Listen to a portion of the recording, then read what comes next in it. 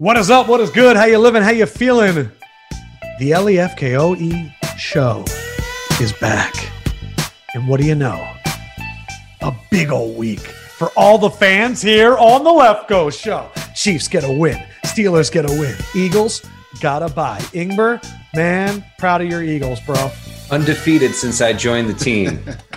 It's been like 15 days since I joined up and not a single loss in there. I feel like I must be contributing to something. Thank you. Yeah, I'm proud of us. Overall, I'm just curious, what was Sunday football like for Brian Westbrook? How did you view the games? Well, usually Sunday I'm on the road, so usually I'm doing a pregame show for the Eagles down at Parks Casino, and then driving back home. This was our week to watch the games together. Damn.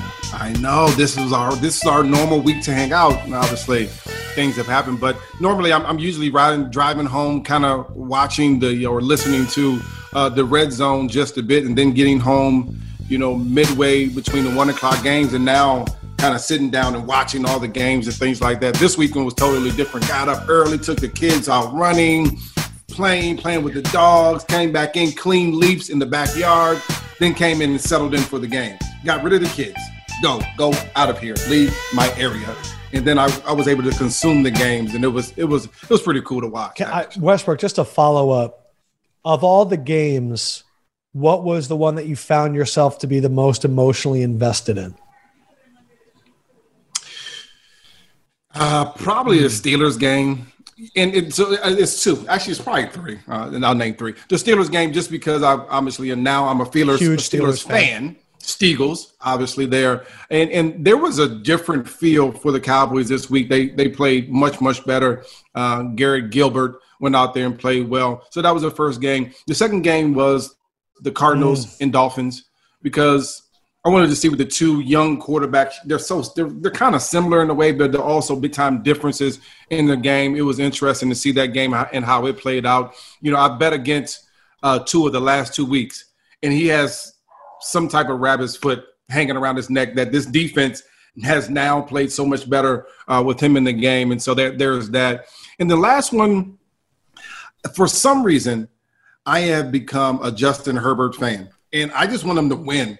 And it was a feeling that I had that, this team is building character through some of these losses, and those losses next year will turn into wins. But he's playing great. It's not his fault that they're losing. It's a lot of the defense, a lot of the craziness that goes on within the games. And so it's been a little bit of everything. But those are the three games that I kind of focused in on for some reason. Greg Rosenthal actually had a tweet that the Chargers special team ranks. 2020, they're 32nd. 2019, 32nd. 2018, 25th. 2017, they were 31st. So it's not just the defense. Special teams matters, and they're just not giving him the help that he needs, and hopefully they'll turn that around. Not only that, we talked about how every year the record of one-score games is typically something that flips, except Seattle always seems to win the one-score games, and the Chargers, this is all they do. And my thing is I love Anthony Lynn as a man, but you have to start wondering, is this built into the DNA with this coach? And it's tough because you look at, Dan Quinn's not there in Atlanta. And if Todd Gurley slides down, this team is on a 4-game winning streak since Dan Quinn is let go. And so, look, I'm not saying anything about Anthony Lynn. My big follow-up question there is, you're just now starting to like Justin Herbert? What about a 6'5" long stride gunslinger that's also accurate, that's carrying this hapless franchise that doesn't own their own stadium? Had everything about Justin Herbert to me is, I'm obsessed. No. I wasn't saying that I just fallen in love with him as a player. I'm falling in love with the story that they can finally win a game. I feel like they're so close every single week that they should win. He's played well enough for them to win, and they just lose. This is the best thing that can happen to the Chargers, because while I did think that the Chargers had the potential to make the playoffs this year, that's never the case. And when you're in the division with the Chiefs and you lose Derwin James and all those injuries, it wasn't going to be this year. But now that you have the quarterback of the future, let's get some better draft picks in here. The more games they lose, the better offensive linemen they can get. The more games they lose, the better defensive players they can get. So the Chargers, to me, already are going to be the super sexy surprise playoff team next year, just like they were last year and the year before and the year before and the year before. The difference is it's Justin Herbert. I want to talk about the second game that you said, which was Dolphins-Cardinals. Yeah. I am now no longer doubting Tua Tagovailoa. I came in. It's a quick turnaround. It's only been 7 days. And that's why I think I literally today was just speaking to a Syracuse class. Shout out to that class. But one of the things I said to them, and it's honestly what came up today on my daily Stoic thing, which is all is fluid. And it was just mainly saying that, like, it gave the example, if I'm going to go like super deep on it, is that in Japan, a famous Shinto shrine is rebuilt every 23 years. It's gone through that more than 60 of those cycles. Is it one shrine that is 1,400-year-olds, or is it 60 consecutive shrines? And it's just the notion that, like, you have to change, and everything is fluid. And I this thing that I really get upset about in sports media, and I think it's perpetuated by the Skip Baylesses of the world and the Max Kellermans of the world and the Stephen A. Smiths of the world, where they have a take, or Colin Cowherd, and they get entrenched in that take, and that's their take. And I think that fluidity is important. What Tua showed in that second half and that end of the first half was really what I saw from Deshaun Watson in his second start. And what I mean by that is there was a lot of parts about Deshaun Watson's game that I wasn't sure of. I didn't know if he had the arm strength, whatever. And then, like, the pocket broke down and I saw something special. To watch Tua yesterday with the composure, to watch the athleticism, to see that he can run away from people. I have also been saying that Arizona's pass rush has not been the same since Chandler Jones wasn't there, so I don't want to get too excited. But what I saw yesterday were the pieces.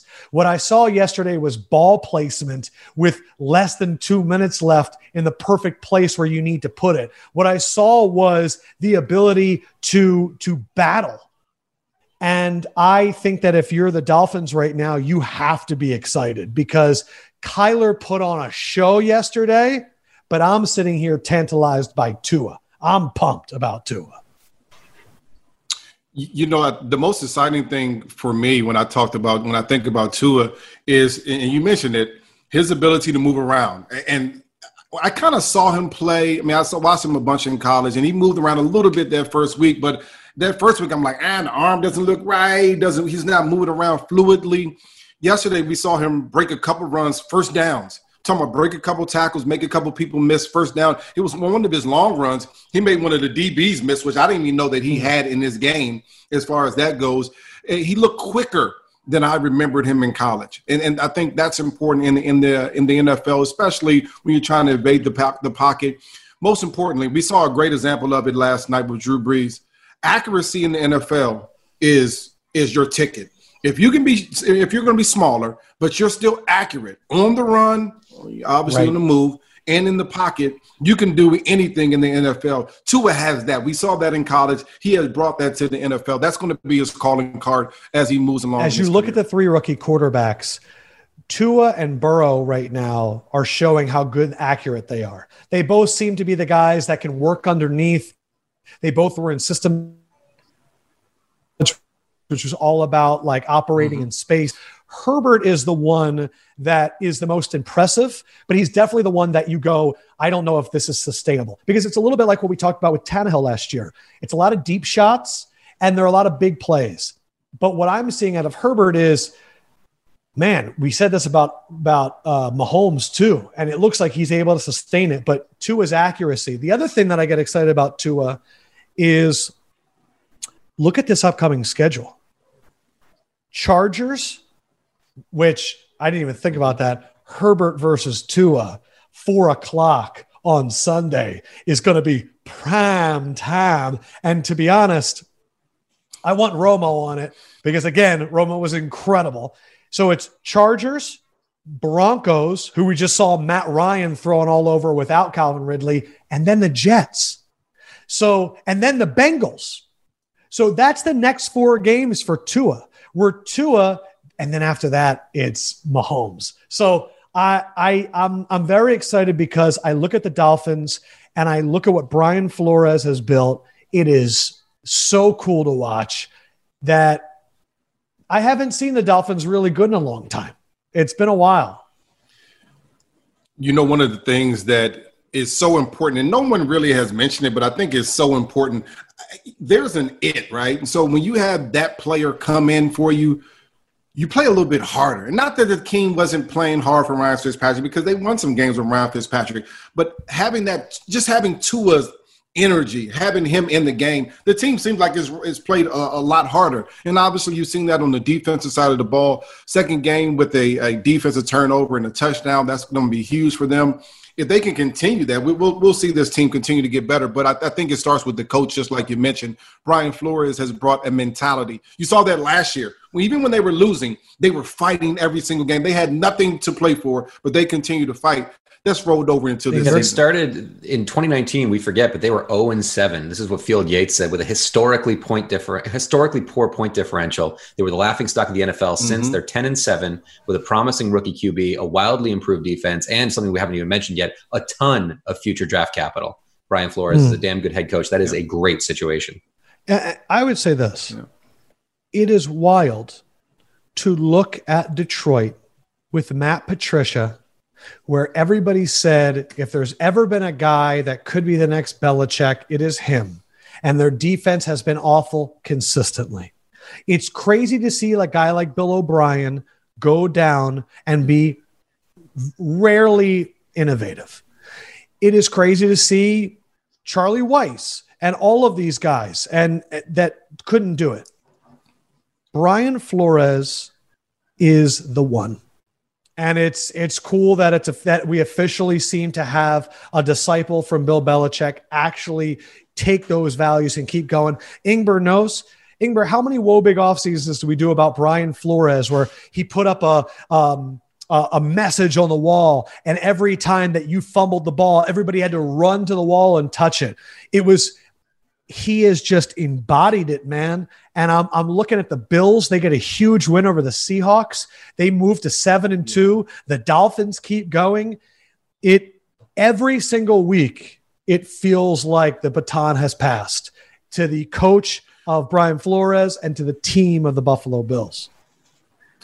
Brian Flores certainly reminds you. He gives me that Mike Tomlin vibe. Just a little bit strong. He's going to get the players to play for him, and he's a leader of men. That's an important factor in the locker room, being able to have the guys believe in you and to lead. Even when you were losing last year, they continue to lead this way, and they have better quarterback play. That's going to be important. But this is the reason I brought up Brian Flores with that, is Patricia and all those guys, they don't have what you're saying, that human leadership quality.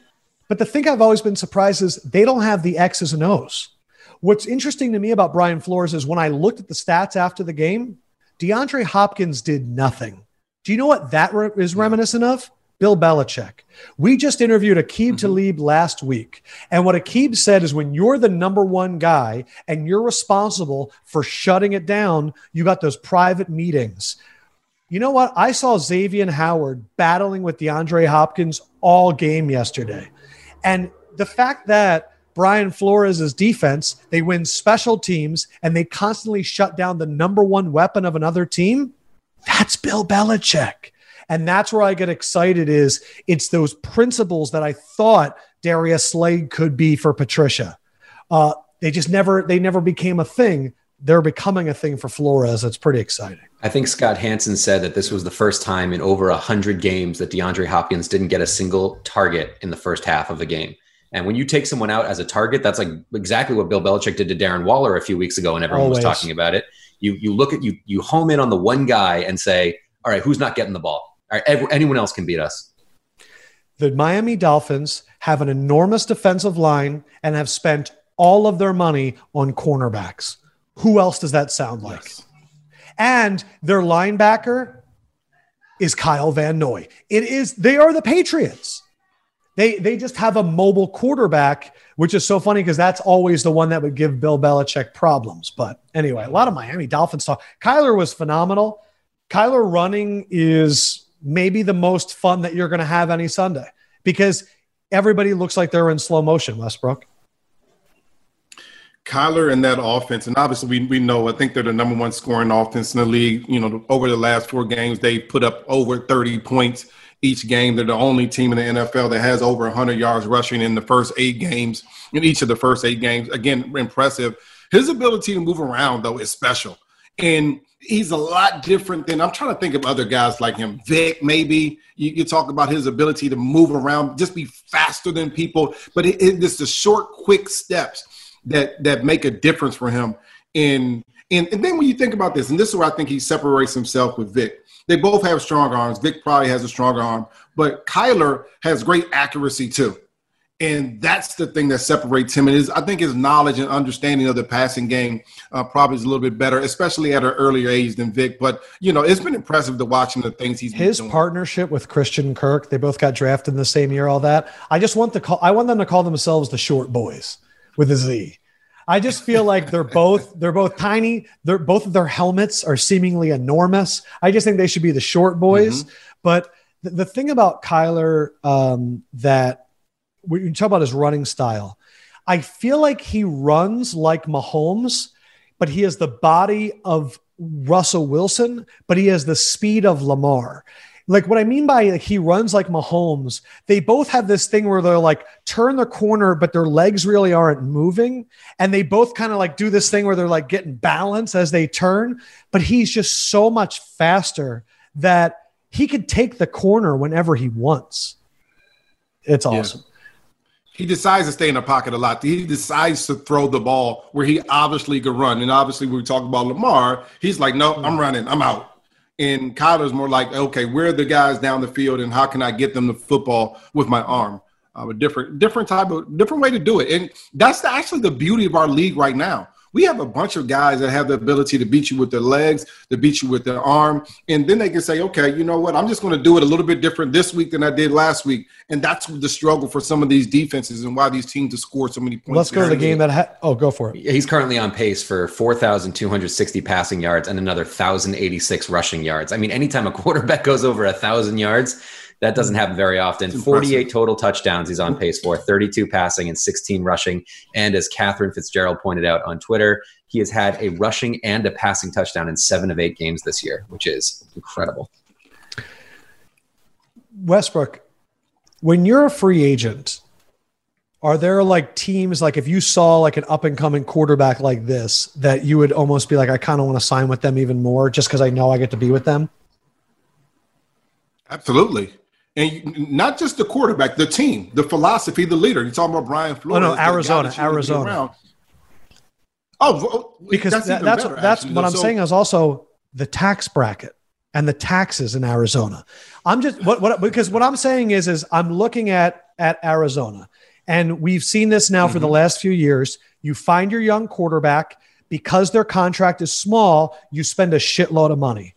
In my opinion, I don't think Arizona's going to be able to do it all this year. I don't think their defense is there. But now is the time for them to go crazy. Now is the time to go, we're a blue state. I'm just kidding. But we are. We're a blue state. The taxes are a lot better for everybody. You have maybe the face up and coming, and let's get everybody else in here. But they need to build that defense in free agency, and I think they can. Well, listen, they're able to build that defense, especially in free agency. And I kind of compare really those two teams. You're talking about Miami and Arizona. They're almost in a similar situation. Obviously, the Dolphins' defense is a little bit better, but they're in a point now where they can take over their division. There's a possibility that, especially with the way the Seahawks defense is playing, that Arizona, let's fast forward to next year. Could be one of the best teams in that division, if not the best team in the division. Same thing for Miami, that they could be the best team in the division next year, depending on what happens with the Buffalo Bills and Josh Allen. And so, yeah, of course, you want to all those things play into the thought process of a free agent. Who's a quarterback? Who's a coach? How much money am I going to get? Obviously, the tax bracket, how much money I'm going to have to pay there plays a part in it. And can we win in the future? Can we win in the future? Or are we in a division that has Patrick Mahomes in it, and it's just going to be hard for us to win no matter what? Those are big-time questions. One last thing is we've now done 30 minutes seemingly on the Miami Dolphins-Arizona game. What's really incredible about Miami is not only are they going to have a pick in this draft, right now they also have the 7th pick in the draft because they got the Texans pick. And the Texans right now, yeah, they won on Sunday, but they are 2-0 against the Jaguars, and they are 0-6 against the rest of the NFL. So the Dolphins are in an incredible position. Quick question for you. What's your feeling on Deshaun Watson right now? I still love him. I still think Deshaun Watson's a top 5-6 quarterback. Just like watching him run around out there. I just think he's in a really tough spot. You know, I talk about a franchise that has no North Star. And they have no way to get out of it. The draft picks are low. I mean, how do they get better? We talk about putting weapons around your quarterback on the offensive side, and especially on the defensive side. How do they get better? How do they make Deshaun Watson better, especially at this point with the amount of draft picks that they've given up for some of the players that they have on the roster? In European soccer, you can loan a guy out for the latter half of your season if you have no chance of making the playoffs, right? This happens all the time. You get a draft pick or you get some compensation. I feel like Deshaun Watson should get to go to some team that needs to shore up its quarterback skills, but is in line for a playoff spot. Let Deshaun hang out for a couple of months. I mean, shit, like really he could just drive an hour and a half and play on the Dallas Cowboys, and that team would be scary as hell. Or Washington, right? If you put him on Washington right now instead of Kyle Allen or Alex Smith, that's a much better team that could win the division right now. I'm trying to think, or New England. Nah, there's no weapons in New England. No weapons. No. The other game, though, that you were talking about, like the new age quarterbacks, Buffalo, Seattle was that to a T. It was Russell Wilson, it's seemingly under more pressure than he's ever been under this season, taking on Josh Allen, who it was good Josh Allen. Not only was it good Josh Allen, it was great Josh Allen. My first thought was, and I think you had a year in San Francisco that I don't know if you had this experience. In the first half, I wrote down, this is exactly what happened in the Rams game, where the Bills jumped all over them against a West Coast team in a 1:00 game. And I was thinking, is it 10 a.m. Seattle time? And they just put themselves in a hole. And the difference was the Rams were able to take more advantage in the third quarter. And I think because the Bills had gone through it with the Rams, they were more ready for it with Seattle. But I leave that game, and I am not that nervous about Seattle because I think their defense has always been an issue. I am more very positive about Buffalo because with John Brown back, we saw that deep ability from Josh Allen, able to stretch the defense, and we saw him really take advantage of underneath throws. But your head shaking means that you're a little bit worried about Seattle, I feel like. Well, no, I think the Bills, Sean McDermott, Josh Allen, that entire crew, especially defensively, they certainly deserve a bunch of credit. What they've been able to do as far as pressure the quarterback has been huge. They've been able to stop the run and just get after the quarterback. I have big time questions about Seattle. I'm worried. That defense worries me. And what Seattle's identity was for a long time was run the ball, play action. And obviously when you add DK Metcalf, you're trying to throw the bomb, and Tyler Lockett has been catching the ball. You're trying to go deep. We understand that. But not having Chris Carson out there just hurts that team even more. They just stop running the football, and they say, defense, we're going to put up some points, but you got to actually stop teams. And they have no ability to rush the passer. Even that's with Carlos Dunlap. They have no ability to stop deep passes. They in the secondary, they look absolutely I think they got horrible. 7 sacks on Josh Allen, and that's what's even scarier. Is you get 7 sacks in the game and you let up 44 points, the most points ever allowed in the Pete Carroll era. Like, that's crazy. Well, that's even a bigger issue. And I think when you're talking about the turnovers for Russ, the margin of error because of that defense is so small. Now Russ is like, he's running around doing things I've never seen him try to do before. Running around and force the ball into the end zone on the interception. Bad. I mean, this is him saying, you know what? I know how bad my defense is. We have to outscore people. And that's going to be a bad position to be in, because I don't know that Russ has ever been in that position throughout his entire career, that he has to say, you know what, I'm going to go outscore you to be able to win. His defense has always been at least a lot better than it. Well, yeah, it's not to this extent, though. Not to this extent, where it looks just crazy. But all the last 4 years, he's had a run game to help him, to support him. Right now, without Chris Carson, they don't have that same ability to support him. I think also the reason I get excited about the Bills is they're back healthy now. Jordan Poyer played 100% of the snaps. Micah Hyde, remember, they were banged up in the safeties. And then Tremaine Edmonds played 100%. The Bills defense that we saw, granted that, the Seahawks put up 30 plus, but it was very tough. And it was, like you said, Russell Wilson running around and trying to squeeze things in. And that was the other thing that scared me about the Seahawks. In the beginning of the year, we saw real innovation. And yesterday I saw something I haven't seen in about 2 years, which was Russ save us. And that's the Brian Schottenheimer that I do not need. The Brian Schottenheimer that I do not need is, come on, Russ. You know, when Russ gets in trouble and then they show that behind the quarterback angle and everybody's 20 yards down the field, he doesn't have time for that. We need motion. But the reason that I do get excited is they are getting Chris Carson back. And DJ Dallas was fine, but I get more excited when I know teams have reserves coming. Part of the reason why the Falcons have been great is not just because of Raheem Morris, is because Keanu Neal is back and because their other cornerbacks have gotten more time together and their D-line is getting healthy. And this is that time of the year where, like, we've written people off, or interesting this year, people go on IR. And we go, in our old brain, he's out for the year. But with this 3-game IR, people are coming back more. I agree with you. I'm excited to see the Seahawks when they get Chris Carson back, because I think it won't put it all on Russ, but it will also keep the defense off the field for a little bit longer.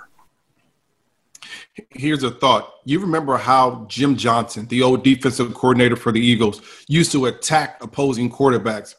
I felt like Sean McDermott yesterday was attacking Russell Wilson. And there were times, and this is rarely, what I'm about to say has rarely ever happened. There are times that Russ looks confused by the blitz just a little bit yesterday. And I know they hit him 11 times, and I think they actually sacked him 5 times yesterday. But, I mean, he looked confused by some of the guys coming from different areas yesterday on the blitz, and that never, ever happens to Russell Wilson.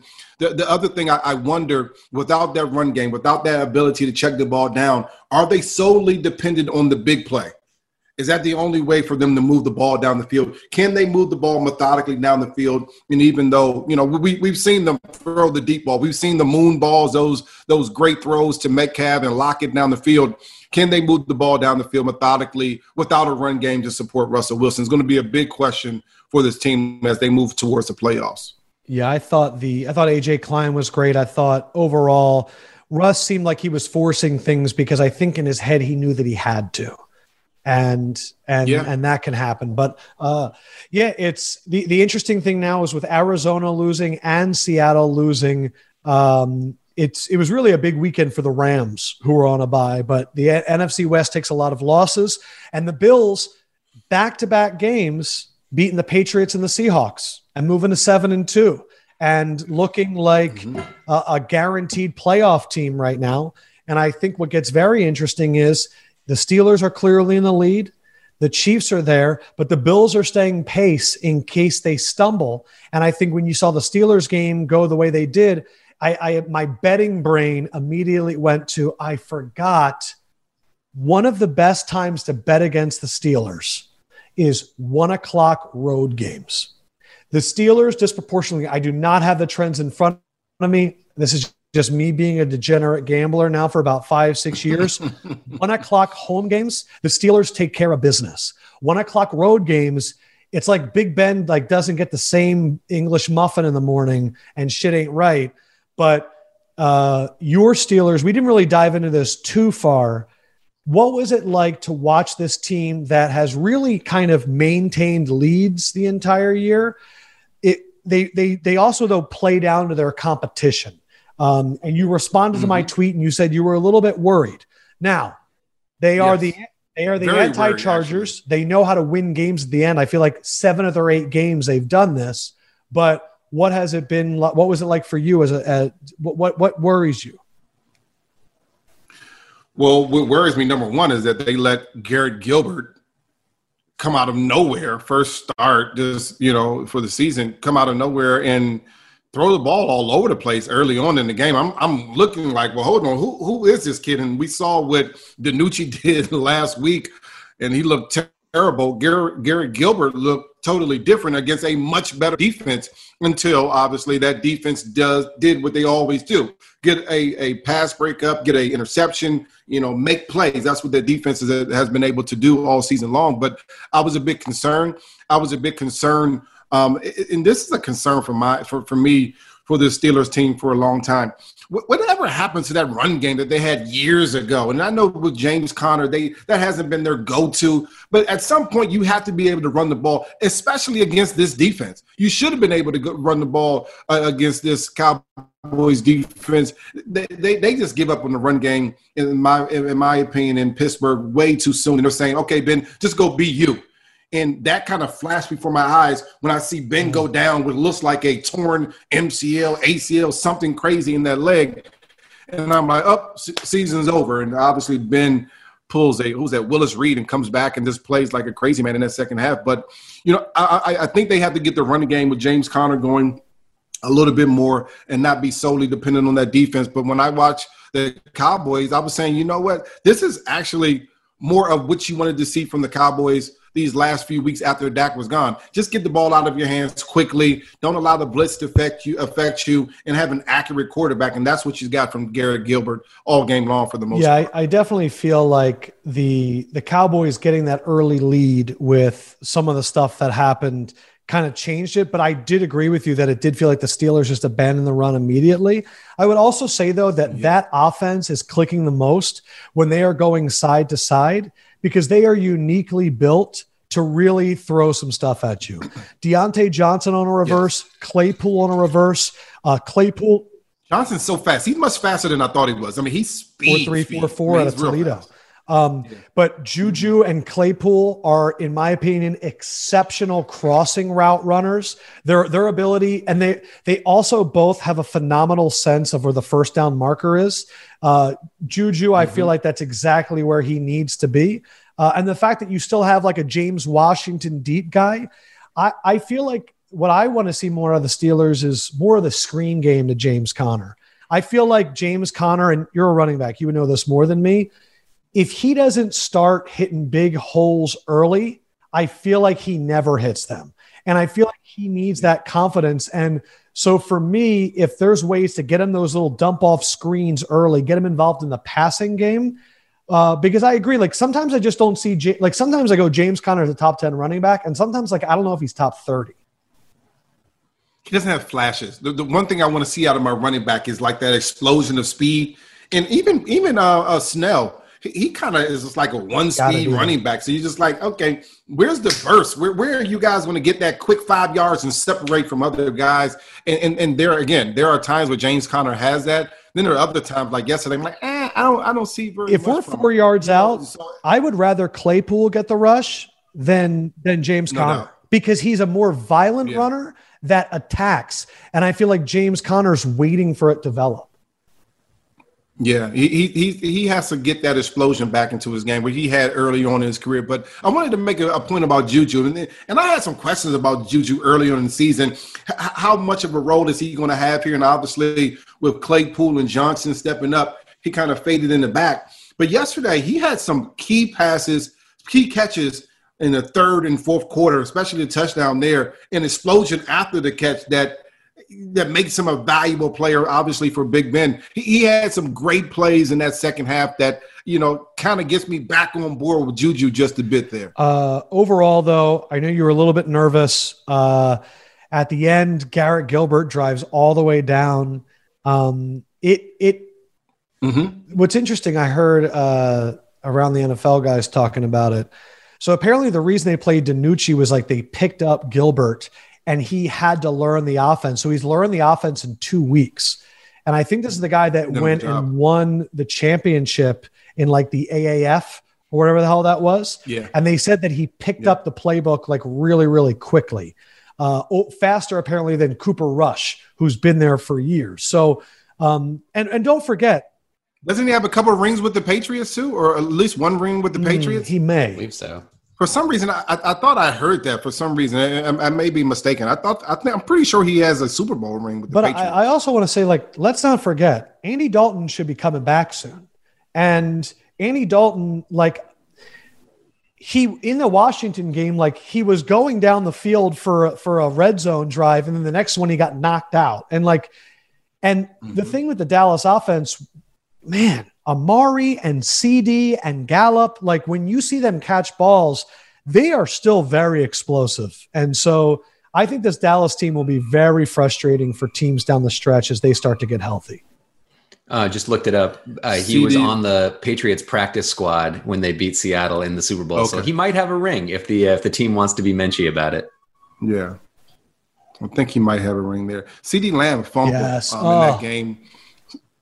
Big time fumble there, but he continues to be a guy. Just put the ball in his hands, and he seems to me to be a lot more explosive than Amari Cooper, who kind of fades away at times. It just fades. He goes, he have a big catch, and then you don't see him for another 2 quarters. Then you see him for another play or two. CeeDee Lamb seems like in the slot, especially, that he can continue to give you those big plays that you need. Yeah, Amari Cooper to me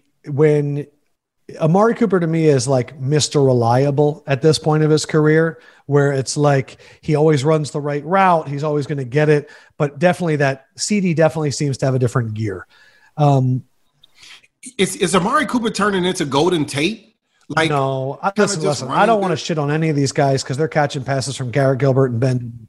No, when Dak Prescott was there, they were on pace for like 6,000 yards. So I still expect more from Amari Cooper. I just do. I think he's a good player. I think he runs great routes. He's still young. He's still explosive.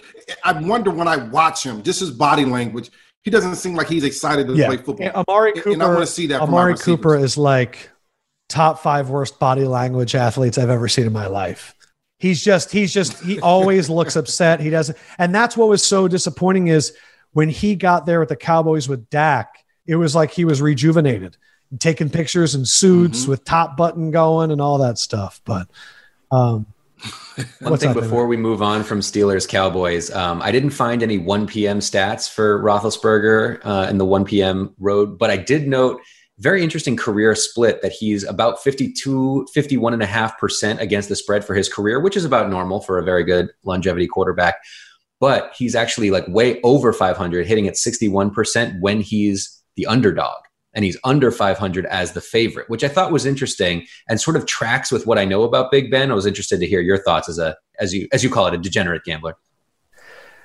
It's been the thing about the Steelers that, and Westbrook knows this as a longtime Steelers fan, insanely frustrating, but also exciting is the Steelers don't get blown out, but the problem is they always play to the level of their opponent. And the real problem is Mike Tomlin hasn't had a losing record in 14 years. So typically the opponents have been worse than them and they always play down to it. Now, the reason it's great is there a team right now more ready in the playoffs to play a 1-possession game than the Pittsburgh Steelers? I don't think so. How do they beat the Eagles? Chase Claypool across the middle. How do they beat the Titans? Stopping them there at the end. The Cowboys, they have now gotten game-winning stops and game-winning touchdowns every single game. They're ready for it, but it's like they don't get excited to really blow somebody out, and it makes it tough for those big betting lines. It was one of those when the Cowboys jumped on them yesterday. I was like, man, I could have taken advantage of that. I obviously Ben deserves a lot of credit stepping in there, 3 touchdowns yesterday, continue to play when it looked like he was going to be out. I got to give so much credit to Minkah Fitzpatrick. his ability to turn that defense around from the time he came from Miami to Pittsburgh last year has been huge, making big plays when they needed the most. He got the interception yesterday, but he made a lot of key tackles yesterday in the game. And you're just like, where's this guy? I mean, he just comes out of nowhere making plays as far as the defensive plays. He continues to impress me on the defensive side of the ball. You talk about ball hawks. I think of guys like Troy Polamalu, obviously Ed Reed, guys that always find the ball. Minkah Fitzpatrick is slowly working his way into that. What is he doing differently from anyone else? Like what is he as a back doing differently from, all these other, like Marlon Humphrey always seems to be around at the end of the play. Like guys like Luke Kuechly in the center of the field, they always seem to be in at the end of every single play. What is he doing differently from everyone else? Well, they know where the ball is going to go. I think they have a lot of film study. They understand that this is where the opposing team is trying to get the ball. And then, and this is underrated, but I think this is huge and hugely important as far as guys that take the ball away, is he catches the doggone ball. Defensive backs are defensive backs for a reason. A lot of the kind of the joke is that if you could catch, you'd be playing wide receiver. He actually catches the football in those situations. And so that's really been the difference. And you see the same thing with Marlon Humphreys and all the other guys that I named earlier. They're catching the ball, but they're in the right place at the right time because they study the game. They understand the game and where the teams are trying to get the ball to. I was going to say, I'll just never forget that when Minkah came out, Nick Saban was like, he's the first guy that I really sat down with all the time and watched film together. And it's like, he's always in the right spot. The other thing, I had a moment with Minkah yesterday that almost made me laugh. There's this moment that happens when a player's been in the NFL for like 3 or 4 years where their body changes, and they don't get bigger, they get thicker and they get denser. And I looked at Minkah on the bench yesterday after the pick, and his neck was thicker and his chest to back was thicker. And I almost felt like a proud dad where I was like, oh my God, he's growing up. And you start to see them going from like super strong college kid to like, I'm becoming a man. And I'm looking at Minkah, and it's the one move that the Dolphins traded that you go, oh, he would still be good back there, but they're clearly okay. But this is why you like getting rookie cards. You like getting skinny Kobe and skinny KG and then seeing them like, oh my God, he looked like that. Because you're right. Because the really great ones really develop. Like young JJ Watt compared to like what he became, they don't even look like the same human anymore. But that's also part of the draft process, as Connor will talk about. It's the reason they measure shoulders. It's because they're trying to see what your frame is going to be like and can you grow into it. And the difference, and I think Westbrook can attest to this, is there's probably been a lot of guys with great frames that didn't do the work to put on that frame.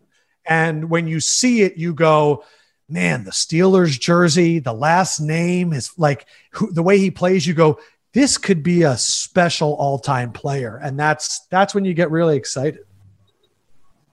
No doubt about it. Special player. I mean, just look at what he's done for Mike Tomlin and that team these last 2 years. The only reason that they were 8-8 last year was because of Minkah Fitzpatrick in that defense. Their quarterback play was atrocious.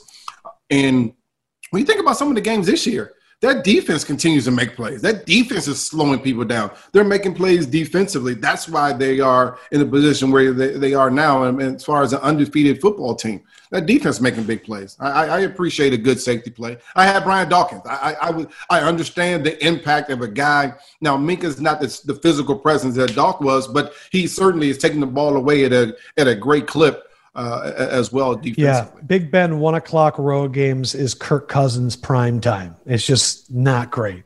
My team, what a game they were in. Chiefs, Panthers, and I just a little behind the scenes for everybody. When I got on the Zoom call, I heard Ingber and Westbrook debating, and Westbrook said, Aaron Rodgers MVP, let's get the train going. Mm-hmm. And Ingber came out and said, absolutely not. Patrick Mahomes. Wow. Oh, wow. Are you gonna bring out the shirt? And he's wearing the State Farm Patrick Mahomes shirt. Ingber, run off the statistics. Let everybody know how Patrick Mahomes has been this season, because it's reaching a point now that it's freaking special. Currently on pace for 4,777 passing yards, 44 touchdowns against 2 interceptions. Okay. That's what he's on pace for. That's what he's on pace for, right, after about a half a season. Earlier in the year, he became the quickest quarterback to reach 10,000 passing yards, passing Dan Marino, because, of course, as we know, Dan Marino had one of the quickest starts to a career in history. His touchdown today, that was his 24th of the season and 100th of his career. He became the fastest QB in NFL history to reach 100 career touchdown passes, again, passing Dan Marino. The other guys in that conversation, if you're interested, who are the other two? The other two fastest? Kurt Warner in 50 games and Johnny Unitas in 53 games. Thought that was kind of interesting. What he's doing is just absolutely absurd. And Bill Barnwell actually broke it down. His rushing this year is absurd. That if you want to compare him to Aaron Rodgers, his rushing, his feet, as you likened him to Kyler Murray earlier today, or you likened the other direction. But what he's doing with his feet is insane. He's like 9.5 extra points added, the EPA stat, extra points added to his team just with his feet. This guy does everything. Before Westbrook discredits all of that, I will do a little 8 Mile and I'll shit on myself before you have a chance. The one thing I will say about the Chiefs is let's not get too excited. As the last 3 games, it's been Broncos, Jets, Panthers. And so the Panthers have a very young defense. The Jets are a mess. And the Broncos, we just saw getting lit up by Matt Ryan yesterday. So that is one thing. However, they're going into a bye. And after the bye, they are facing the one team that gave them a loss, which is the Raiders. And we know that after a bye, Andy Reid doesn't lose. So the one team that beat them, they get after the bye. That gets me very excited. I'll just say, as a longtime Chiefs fan, the Seahawks and Chiefs to me were in very interesting situations. On the other side was an offense that was having a lot of success, but the difference was with the Chiefs, it felt like the Panthers were trying to keep up with the Chiefs, whereas the Seahawks were trying to catch up to the Bills. When Mahomes and Kelsey and Hill get going, namely those 3, it is an attack than which I've never seen. Like Travis Kelsey across the middle is seemingly unguardable. And then the Tyreek Hill 40-plus yard touchdown or a long play reminds me of when Steph Curry does a heat check. And when it's completed or when it's a touchdown, if it's in Kansas City, the place is going nuts and you can't hear yourself think. And if it happens in your arena or stadium, everything shuts down and fear creeps in. The Carolina Panthers started the game with a 9-minute drive and scored. And on the second drive, called a fake punt and scored a touchdown. And it seemed like they were holding on for dear life. They had all control. And it seemed like they were like, if we don't score a touchdown here, we are losing. And then what happens is when Mahomes gets out there and has the bomb to a Hill or a long one to Kelsey, it's only confirming the fear in your brain. They're the scariest team that I've ever seen. There's no doubt about it. When you talk about talent, you talk about coaching talent, arm talent, player talent.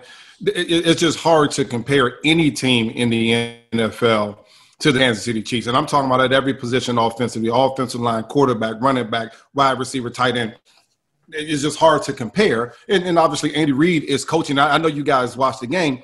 There was a play that they ran a touchdown on, right? They were, I guess, inside the 10-yard line. Mahomes starts acting like he's talking to somebody else. He runs backwards. Then he comes back around wide open in the end zone. Great play call. That's Andy Reid on a dog. Westbrook, think about that. Think about that. Who's the one player you can't put in motion?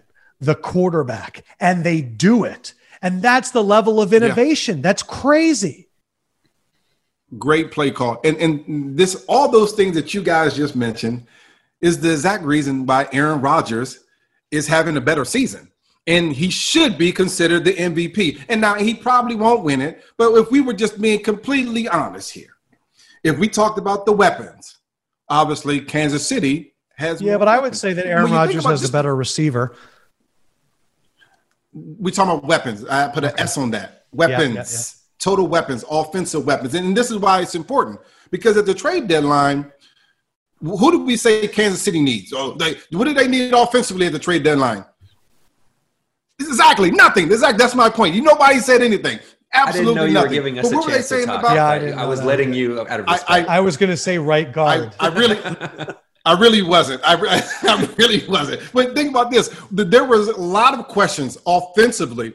What do you want to add to Green Bay to make them a better offensive team? Get somebody opposite Devontae Adams. Oh, why did they draft Jordan Love and then are running back in the second round? They needed more weapons to put around Aaron Rodgers. You know why? Because he's played in the league without a bunch of weapons. He has. And when you compare the weapons on the two teams, I would think Aaron Rodgers would have just as much, if not more success with those set of weapons and coach that they have out there in Kansas City than Patrick Mahomes. And listen, I'm not trying to take anything away from Patrick Mahomes. I'm trying to tell you what Aaron Rodgers is. At this point, look at these stats, and these are important. 2,200 yards passing, all right, in 8 games. That's Aaron Rodgers. Patrick Mahomes, 2,600 yards passing. Obviously, more weapons. That's in 9 games, though, so that's a little bit different. 30 yards or so per game. 25 touchdowns for Mahomes, 24 touchdowns for Aaron Rodgers. 2 interceptions for Aaron Rodgers, 1 interception for Patrick Mahomes. These all sound like Aaron Rodgers has a better – Patrick Mahomes. Look. Well, no. I'm telling you, he has much better weapons. These are my points. There's no argument about that. He has much better weapons. Aaron Rodgers is doing more with less. That's the point. Passer rating, the hypothetical. I'm sorry. I'll let you finish your stats. You got some good ones. No, well, passer rating, 117.5 for Aaron Rodgers, 115.9 Patrick Mahomes. Again, and think about this. Just remember what Matt LaFleur wants to be. Matt LaFleur wants to be this running team and then throw if we have to, right? That's what he wants to be, more like the 49ers. That's not Andy Reid. Andy Reid is like, listen, we're whipping it down the field. If we have to run the ball, we will. We'll give the young rookie the ball. We'll give Lev Bell the ball. But we want to throw the ball down the field with all speed and weapons that we have. Different philosophy for Aaron Rodgers. He would be doing the same thing, if not more, in that offense out there. I'll let you get in there, Ingber. Just people make these hypothetical arguments of like, if Aaron Rodgers and Mahomes traded places, this is what we'd be seeing. And that, the Chiefs would still be undefeated and they'd be scoring an extra touchdown a game with Rodgers. And if we're going to play the hypothetical game, then we could play that same hypothetical game with Mahomes, because we only have 2.5 years, basically 3 years of evidence about Mahomes. In 10 years, we will have the LeBron-esque former sidekicks that we thought were great, but turned out not to be so great without Mahomes. With LeBron, we saw guys like Matthew Dellavedova, we saw Boobie Gibson, we saw Delonte West look like borderline and in some cases real all-stars. Then they signed a major contract somewhere else and they weren't as good because they didn't have LeBron next to them. I think that could happen with Demarcus Robinson. That could happen with Byron Pringle. And we're going to see that some of these weapons that we think of as superstars are actually pretty good talent with Patrick Mahomes and the spread offense and the Andy Reid. Nobody thinks of those guys as superstars. We're talking about Tyreek Hill. We're talking about Travis Kelce. We're talking about the young running back, Edwards-Helaire. Weapons as a package, though. If we're talking about multiple weapons, having enough guys to spread the field, all that weapons. Matters. We're talking about one guy in Green Bay, Devontae Adams. That's what we're talking about. We're comparing the two. You have one of the best receivers. See, there's more. Also, don't insult Aaron Jones. Yeah, I mean, Aaron Jones. Aaron Jones is a good running back. I'll say this. They both have a loss and they have a bad game. Aaron Rodgers' bad game against Tampa Bay, huge game. Throws for 160 yards, 2 interceptions, QB rating of 35.4. In Mahomes' loss, his bad game, he threw for 340 yards, 2 touchdowns, 1 interception, and had a very low quarterback rating of 83.5. My thing is that Mahomes just doesn't have bad games. And the way that you talk about Mahomes is the way that we talked about Steph Curry on the Warriors. Well, what if you take away this guy? And what if you take away that guy? But as we learned that it all runs because Steph is there. And I feel like both of them hit me in the same spot. Both of them have played, like Patrick Mahomes to me is the Steph Curry of the NFL, where every day, every game, there's an opportunity to see something I've never seen before. I think he's a huge fan favorite because he's just a good kid that wants to do great stuff. I think this is the other thing, and Ingber made fun of me because I went on a rant, I think on our Thursday show, about I just want to appreciate greatness, where what Rodgers and Mahomes are doing is very special. But what we are seeing out of Mahomes, it's this thing. It's like, I don't want to discredit any of it. We may never see Patrick Mahomes with a cast of talent around him like this ever again. The lifespan of Tyreek Hill will not be the lifespan of Patrick Mahomes. And the same thing for Kelsey. And so it's one of those situations where I end up sounding like a sap, but everybody wants to discredit the Chiefs or discredit Patrick Mahomes for having all these weapons. And I'm like, Patrick Mahomes is executing with all of those weapons. The Browns were supposed to be like this. The Cardinals were supposed to be like this. The Texans, when they had Hopkins, were supposed to be like this. There have been a lot of teams that have had weapons and didn't do shit. And so now I'm seeing one where this guy is exceeding all expectations, and it's incredible. No, there's no doubt about it. Patrick Mahomes absolutely is incredible. You can't take that away from him. I'm not trying to sit here and do that. I think he's been awesome. But you got to give a little credence to the weapons he has around him, the coaching that he has, one of the best quarterback coaches in the league, one of the most creative coaches in the league. We're talking about offensive play calls. And, of course, they added to that. They added to that this offseason by bringing in Clyde Edwards-Helaire. In the backfield, obviously, Lev Bell. And just think just compare that to what the Packers did. They said, at the trade deadline, we're not going to help the defense or the offense. But in the draft, we will draft yourself a quarterback and a backup running back. Good luck, Aaron. Have a good season. That's what I would be concerned with. Political arguments that sometimes it's not that we disagree, it's that we just don't agree strongly enough with each other, that we both agree that Aaron Rodgers is having a phenomenal season. Yes. I'm sorry that I'm not agreeing hard enough, but it's just we have to split hairs because only one guy can win the MVP, unfortunately, unless Tua gets it as well. It's my other thing. It's like what I was saying last week, that we care more about the X factors than we do about the best players. And I think also it's just like this media thing where when someone goes, who's the best player in the NFL, you want to say something that's like they haven't heard before. And do I think Pat Mahomes is definitely the MVP? No. But I do think now it's a more interesting race with Russell Wilson turning the ball over as much as he has the last 2 weeks. And that's where it gets interesting. If Ingber pulls up the betting market, let's put money where our mouth is. Let's Ingber give us the MVP odds, and we'll see maybe Westbrook's take on Rodgers. There's a lot of value in it because I might not agree with Westbrook, but I would like to. Why wouldn't he be in the conversation? I mean, obviously we talked about Russell Wilson. People talked about Josh Allen. People are talking about Kyler now. But why wouldn't Aaron Rodgers be in the conversation when we talk about Dalvin Cook? Russell Wilson is still the favorite. I checked this morning on DraftKings. He's at plus 125. Patrick Mahomes sitting there at plus 200 now. He came down. He was at like plus 350 just a week or so ago. And then Aaron Rodgers at plus 350. So he's come down from about 6-1 to now 3.5-1. And then that's the tier right there. It just goes Wilson, Mahomes, and Rodgers. And then everyone else is far away. Josh Allen is next at 22-1. Tom Brady at 33-1, Dalvin Cook at 33-1, Kyler Murray, Ben Roethlisberger 33-1, and then it's just Lamar Jackson and Alvin Kamara at 50-1. There's really just a separated tier. You know how I love 33. I love 33. Something about those 33 to ones. But it is interesting. So it's Wilson, Rodgers, Mahomes. Mahomes is second at plus 200. Can you, in your math brain, break down for us what that means, Rodgers versus Mahomes, in terms of the odds and what the inherent odds are with those numbers? Well, what it's saying, for those that don't know the betting terms, plus 200 essentially means you're getting a payout of 2-1. So if you bet $100, you will win $200 and you'll get a payout of $300 because your original bet of 100 plus the $200 profit. So if you bet $100 on Aaron Rodgers at plus 350, you'll get a profit of $350. So you would receive $450 when you get it back. But 3.5-1 is another way of saying plus 350. 2-1 is another way of saying plus 200. And then Russell Wilson at plus 125, not super valuable. If you're betting $100, you're only going to get $125 in profit. You're essentially making even money. So it's saying if we ran the universe, let's say 100 times, how many times over the next 9 weeks would Russell Wilson win the MVP? If you think it would be around 55 to 60 of those simulations, you should bet Russell Wilson right now.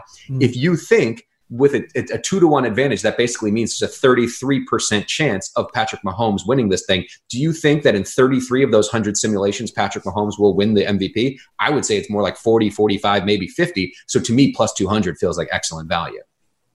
I love that. Your ability to use percentages is something that we've been trying to tap into for a really long time. And I felt like that was it. That was great. I think Westbrook, what's interesting is the Packers do have a very favorable schedule, in my opinion, for Rodgers to do something. Because I think if the NFC West is going to beat themselves up, that hurts Russell Wilson. But again, the MVP can also often go to the team that is far and away better, which is why I think there's value in Big Ben. But they go against Jacksonville. He should tear them up. At Indy, I think that it's in a dome. I love Rodgers in a dome. He plays the Bears twice. Those should both be wins. Then he's got the Lions, the Panthers, the Titans defense. It sets up nice for him to go strong, because if they go from 6-2 and they finish 13-3, 12-4, he's got a real chance if they can get that 1 seed in the NFC. Yeah, I mean, I think that defense still concerns me just a little bit for the Packers. They were able to rush the quarterback a little bit this past week that I thought it was impressive. Something that they certainly needed to be able to do. Aaron Rodgers is consistent. When you talk about that bad game, who's that game where he had 2 early picks of the Bucks? Yeah, he never got into a rhythm. They literally never got into a rhythm. You can't run the ball when you're down big like they were early on in that game.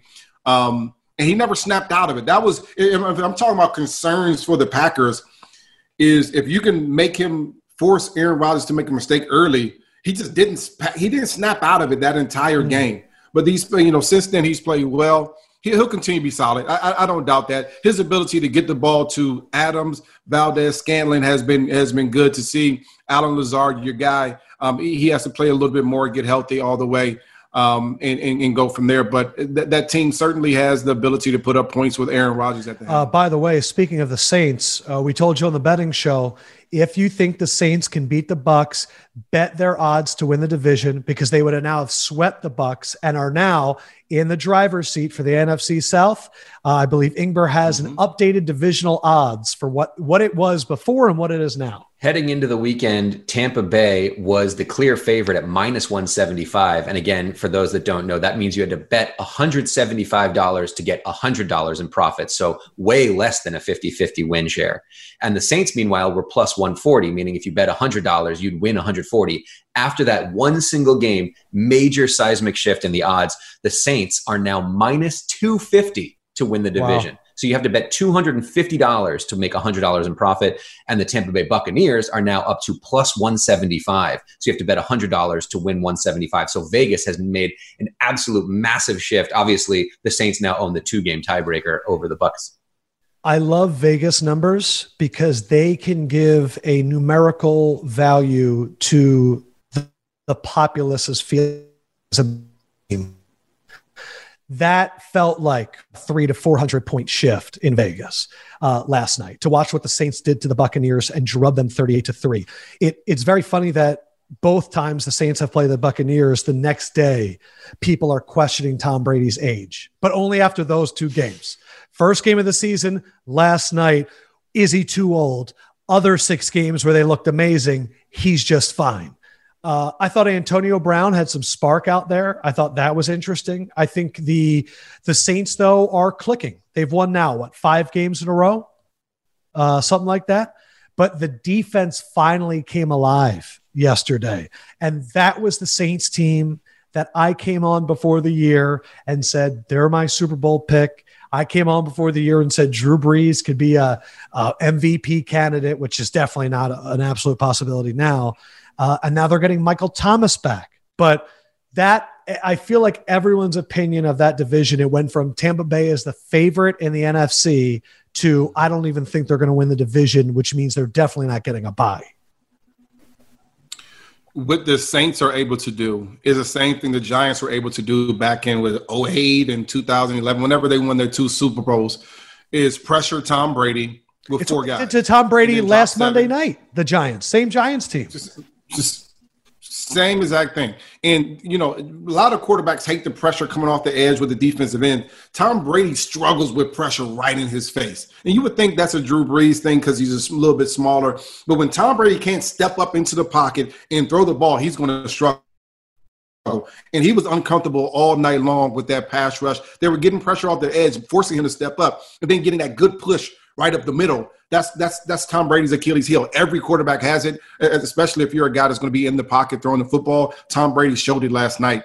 He never was comfortable. Westbrook, we had Josh Allen on 2 weeks ago, and we were talking about Aaron Donald. And he said this thing that was really cool because if you've never played quarterback in the NFL, you're not going to know what it's like to see the game going on at that speed. He said, but when you have pressure in your face, he goes, what messes you up is there's this flash of color. You're looking down the field, and normally you see it here on the side, the left side, or you see it over here on the right side, and there are little triggers. Because remember, we've all seen the videos of the quarterbacks. They see lights and they react quickly. They see a flash to their right, they step to the left. They see a flash to the left. But when you see a flash of color right underneath you, he says it's the most unsettling thing ever because you have to look at it. And he said that's the hardest thing about Aaron Donald is there's this flash of yellow and blue, and you're like, this motherfucker again. And so, for the Saints to get that kind of pressure right in Tom Brady's face, and when you're at that age and you know you can't run away from people, that's the most important part. Josh Allen can move out the way. Josh Allen can say, okay, I'm going to retreat and just run around. Tom Brady won't. Tom Brady's like, okay, I don't want to get hit. I'm just going to go down right here. Yeah, Tom Brady's going, I'm about to get hit. Lengthen all of your muscles. Yes. Protect well, yourself, no, that's his thing. He goes, the key to not getting hurt is to lengthen your muscles on impact. I always wonder when Tom Brady's getting hit, if he's just like, lengthen. He becomes 6'9" as soon as he gets sacked. He's just like, loosen. It's like the old Family Guy thing where Peter Griffin's like, I wish I had no bones. Mm-hmm. I know the game got out of hand early for the Bucs, but one of the things that they had going these last few weeks was Ronald Jones and Leonard Fournette in their run game. And I know again it got out of control early, but they have to have a run game to support that pass game with Tom Brady. And that means their defense is going to have to stay strong to the way that they were these last few weeks in order for them to allow that run game to be developed offensively. Yesterday was one of those examples where they couldn't get anything going with the run game. And in fact, I don't know that they even tried very hard to do it just based on CBS Sports broke it down. Ronald Jones, 3 carries for 9 yards. Fournette, 1 carry for 0 yards. Blaine Gabbert, 1 carry for -1 yards. That's 5 carries for 8 yards. Before Sunday, the NFL record for fewest carries in a game was 6, and that had been done 4 times. Yeah. Unreal. Yeah. The question, though, really is, as you look at it, the Saints have now won 1, 2, 3, 4, 5 games in a row. 2 of them were in overtime. I forgot one of them was against Justin Herbert and the Chargers. Yeah, it was a great game. But you look at it now, and they go home game against the Niners, a repeat of that incredible game last year where George Kittle won it, where it was like 45-42, and Emmanuel Sanders' first game for the Niners, remember? And then they play the Falcons, then at the Broncos, at the Falcons, at the Eagles, and then Chiefs, Saints. Just the Saints are one of those teams that people have not thought about in 4 or 5 weeks. And then you look and you go, another year in which they go undefeated in October and barely lose in November. It's like Drew Brees has to get all like the bone spurs out of his shoulder the first few weeks, and then he hits his stride. But the Saints are back. They are back. One team that I think, though, that is, I'm officially saying that I am wrong about this, is I think the Colts are dead. I watched Colts Ravens yesterday. This is a Colts team that I still think can win the AFC South. I still think that their defense was great, and I thought their game plan for Lamar Jackson was amazing. They do not have the weapons, and they do not have the quarterback to deal with a team that doesn't have the weapons. T.Y. Hilton is one of the many speedy wide receivers that you're going to get seemingly 5 games out of. Deshaun Jackson, Will Fuller, like they're all the same guy. And when he's not there, there's no weapons. Jonathan Taylor, I see nothing. The offensive line, which is crazy, they're all healthy and they're still not getting a push. But the Ravens, I felt like found a groove in the second half yesterday to the point where I'm like, I'm betting on the Ravens going forward. I think that they're going to start finding it later. But I'm here to say that I think the Colts are dead. They just don't have it, man. They don't have that piece that can win them games. Especially without Phillip Rivers playing with some type of thought that I'm not going to throw the ball to the other team. But I also thought that Phillip Rivers was like, wait, you got this kid coming in that runs a 4.40 with a 40-inch vertical that ran for 2,000 yards. You have an offensive line that is called the blue wall. And like you have like, and they've generated 0 running game, which is crazy. Yeah. I think Taylor had a fumble yesterday too, right? Didn't he had the fumble that was returned for the touchdown in which they jumped over Phillip Rivers. Right. Yeah. Taylor, and listen, for the fumble. I have Jonathan Taylor on my fantasy team, so I'm very well versed in what he's been going through. But he fumbled, touchdown, didn't touch the ball again until 6 minutes left in the fourth quarter. And it's just, he needs to be a guy that is a difference maker, and he's just not. I think coming out of college, I felt like he was more of a high volume type of running back that needs to touch it a bunch to get the juices flowing a little bit. That's not going to be the case with Phillip Rivers. The Colts 4 plays in 1 yard in the third quarter yesterday. That's just embarrassing, but also speaks to how well that Ravens defense played. You know, when I watched the Ravens offensively, in that first half, Lamar was just okay. I think he was 9-13 in the first half. He was just okay. It didn't look like he wanted to run as much. And when he did run, he didn't look as explosive. The second half, it looked like he was just like, you know what? I'm just going to do me. I'm just going to be Lamar Jackson. He got into a rhythm throwing the football 10 for 10 in the second half. But when you talk about his ability to hurt you running the football, that's what we saw in the second half. Him just run and say, okay, I'm going to get the edge. And anytime he wants to get to the edge, he gets to the edge and he hurts your team. And defensively, that just throws you completely out of whack. He also started hitting throws across the middle in the second half. And that's what excites me is Darius Leonard was all over Lamar Jackson the first half, but in the second half, it was like across the middle, Andrews across the middle. And that got me excited. Well, that's when he runs the ball, that's what happens. The linebackers have to step up a little bit, and now you can hit it right behind them with the tight ends across the middle, and Brown as well. So, I mean, they were able to find that. It was pretty cool to see Lamar. I still question him. I still question if a team, and this is your goal if you're playing against the Ravens. We have to be able to score fast enough and quick enough offensively to get them out of that run. If you can do that, then you can beat the Ravens. If you can't, you have no chance. No chance. I also want to say this. They haven't had Mark Ingram in a few weeks. And I love Gus Edwards and I like J.K. Dobbins. Mark Ingram is a different type of runner. Mark Ingram is a 7-yard angry knife runner. Like he just – and I think that he is more of a vertical up and down running threat that complements Lamar Jackson's side-to-side threat more. I'm excited for them to get Ingram. I also feel like he's a team leader for them. That's the most important part. Not only is he a good runner, not only is he a team leader, he's an emotional leader of that football team. When he gets things going, it's just a different feel. Same way I talked about with Tua jumping into that lineup down in Miami. It's a different feel when you have those types of guys on your side. And just imagine, I'm thinking back to the games we played without Dawkins, right? And we're like, the warm-ups is different. Watching the defense come out of the tunnel is different. Obviously, the excitement, even when the defense make plays, is different. You don't have that one guy that you know that you want to celebrate with that can get everybody going. That's Mark Ingram for this football team. And when they get him back, I think offensively they'll be a much better team. Especially in a time where there is no crowd. And we've talked all year that you need to self-motivate. If you don't have the number one guy, it hurts you. I have 4 little takeaways that I want to get, and then we'll kind of wrap up.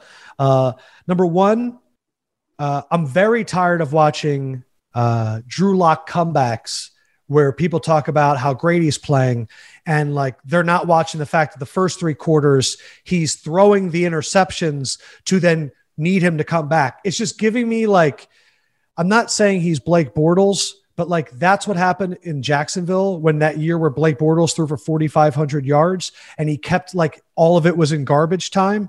I'm just getting very fresh. Maybe that's his game plan.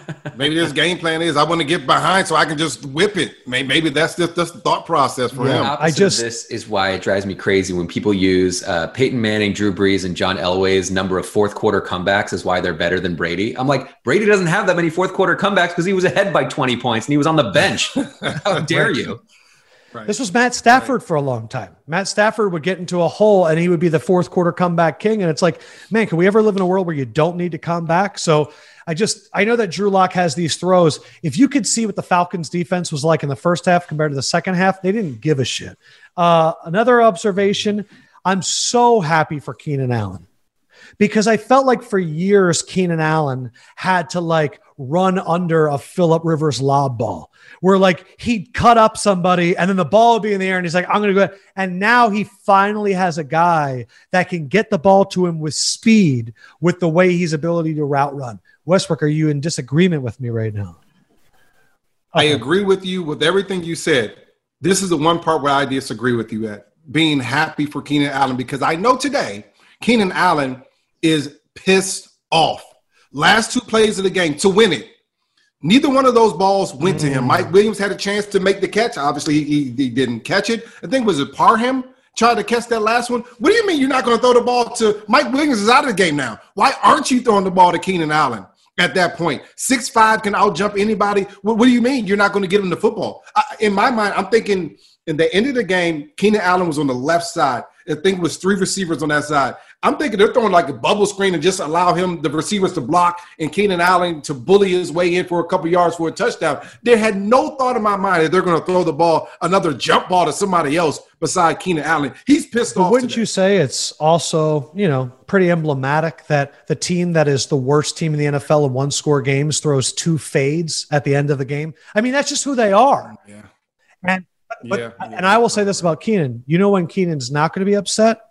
When he looks at the end of the year at his statistics and all those top 10 lists that left him off now have to put him on, and he gets all of it and then is mad at, like, the thing that's so funny about the NFL is while the year is going on, we have an opinion about somebody.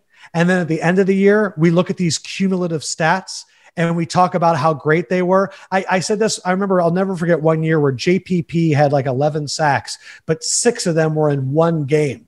And I remember after I was like, at the end of this year, everyone's going to say he had a great year. And he had 5 sacks in 15 games. And I remember that year, they're like double-digit sack leader. And it's just great for Keenan because for me, Keenan and Devontae Adams were the 2 guys that when lists would come out and they wouldn't be included in the top 10, they would get the most frustrated, and he will this year. My other 2 observations, we didn't talk about them enough with the Chiefs. The Panthers are so fun to watch. And Teddy Bridgewater and Matt Rule are so great together. And that offense, they had that one drive where they were fighting and crawling. And they get a CMC diving catch. They get a Curtis Samuel diving catch. They get a 3rd and 14 where Teddy jumps on the 12. 4th and 14. And he gets the first down. I covered Teddy Bridgewater at Louisville. And the one thing that Teddy always did, he was not a big runner, but he was one of the greatest 3rd and 4th down runners I had ever seen. I will find the clip. There was one game against Cincinnati on a Thursday night that pretty much got them into the Sugar Bowl, where it was a 3rd and 8, and he's running, and the linebackers got him after 3. And he just did this thing where like he turned and started running backwards while the guy was holding and just went, huh, and like threw himself back.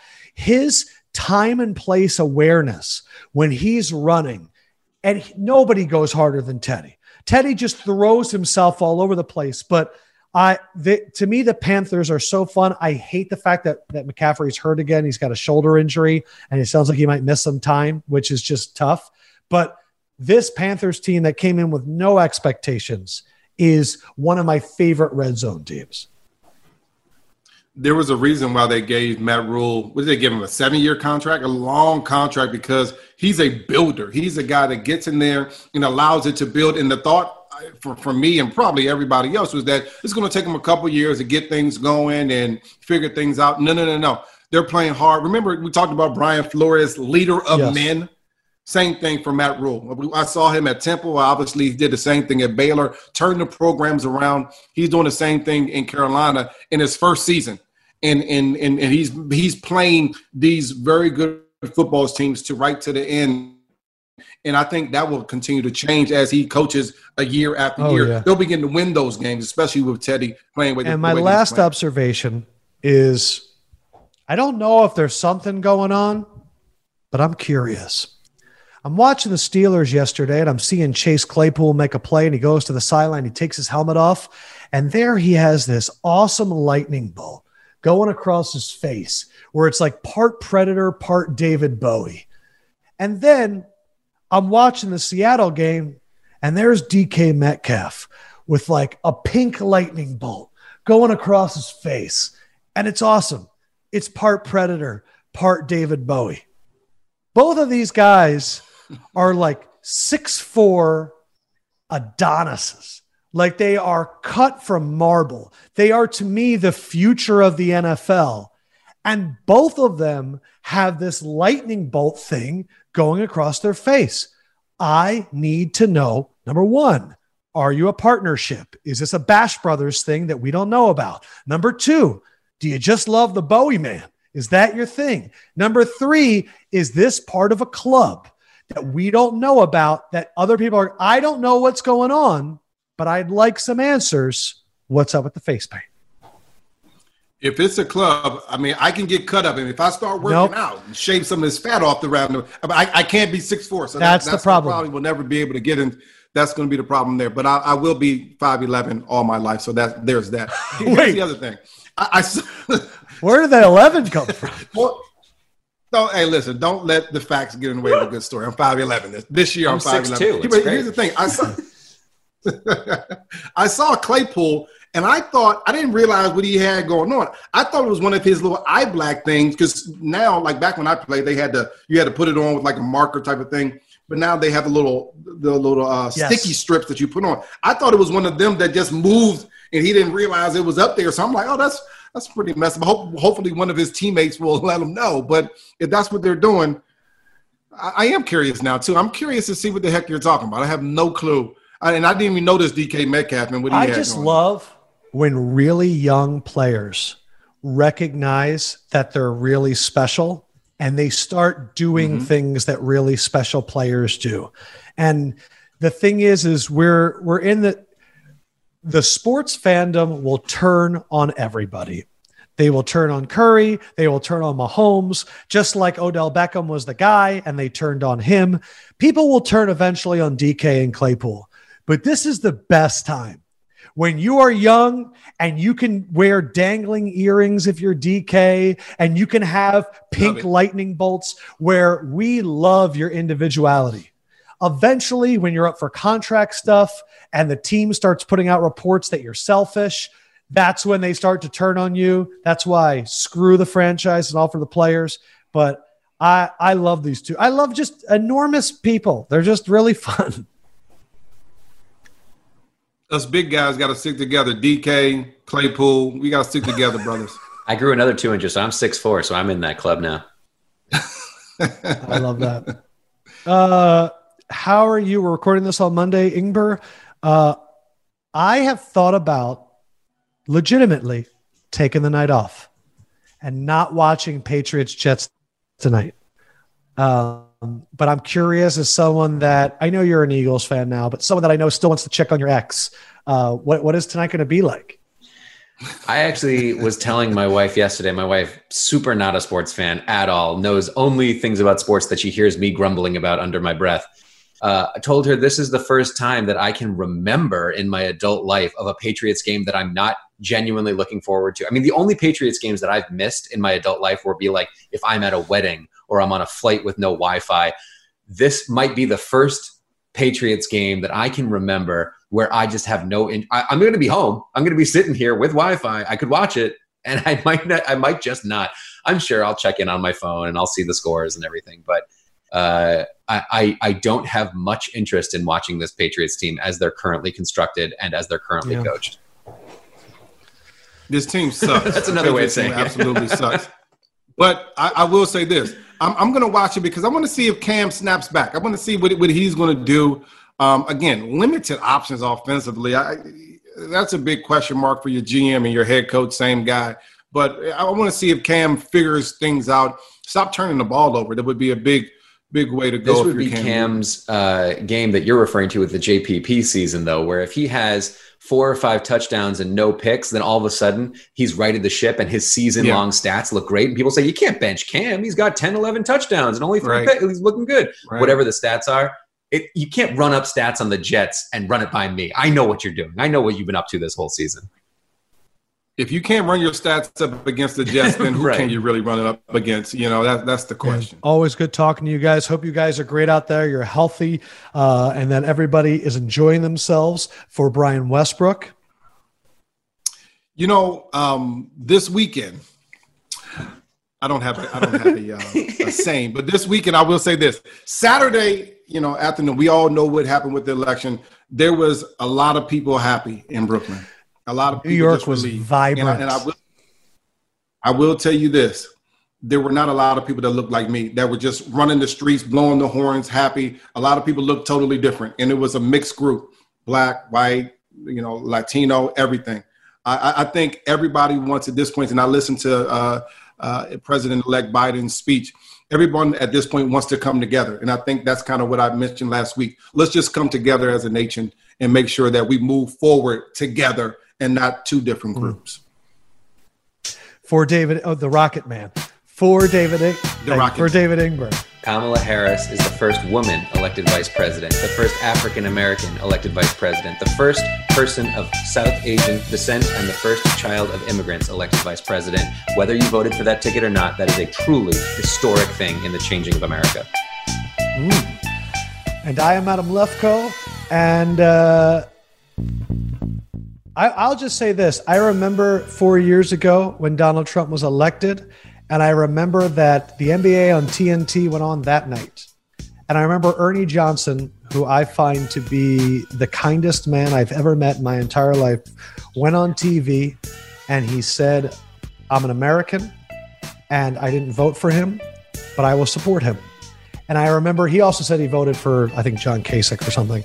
But he was derided for years for saying, I will support him. I remember Dave Chappelle went on Saturday Night Live and said, I didn't vote for this guy, but I'm going to support him. And I hope that that same energy can come back this time, because it was met originally with open arms. But the quote that I will leave you with is from my man, Socrates. Some people call him Socrates. And he said, don't laugh. The unexamined life is not worth living. And so I'm not saying that any certain people need to examine their life. I'm saying all of us do.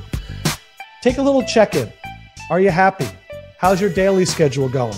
How's your mornings? How are you spending your evenings? Are you talking to your friends as much? Examine your life. Are you doing what you want? You can always just restart and go from a new direction, baby. Listen, we got an Eagles fan, a Chiefs fan, and a Steelers fan right now. It wasn't like that in the beginning of the season. You can change anything. For David Ingber, for Westbrook, I'm Lefkoe. We'll holla at you later. Lefkoe, whatever. Bye.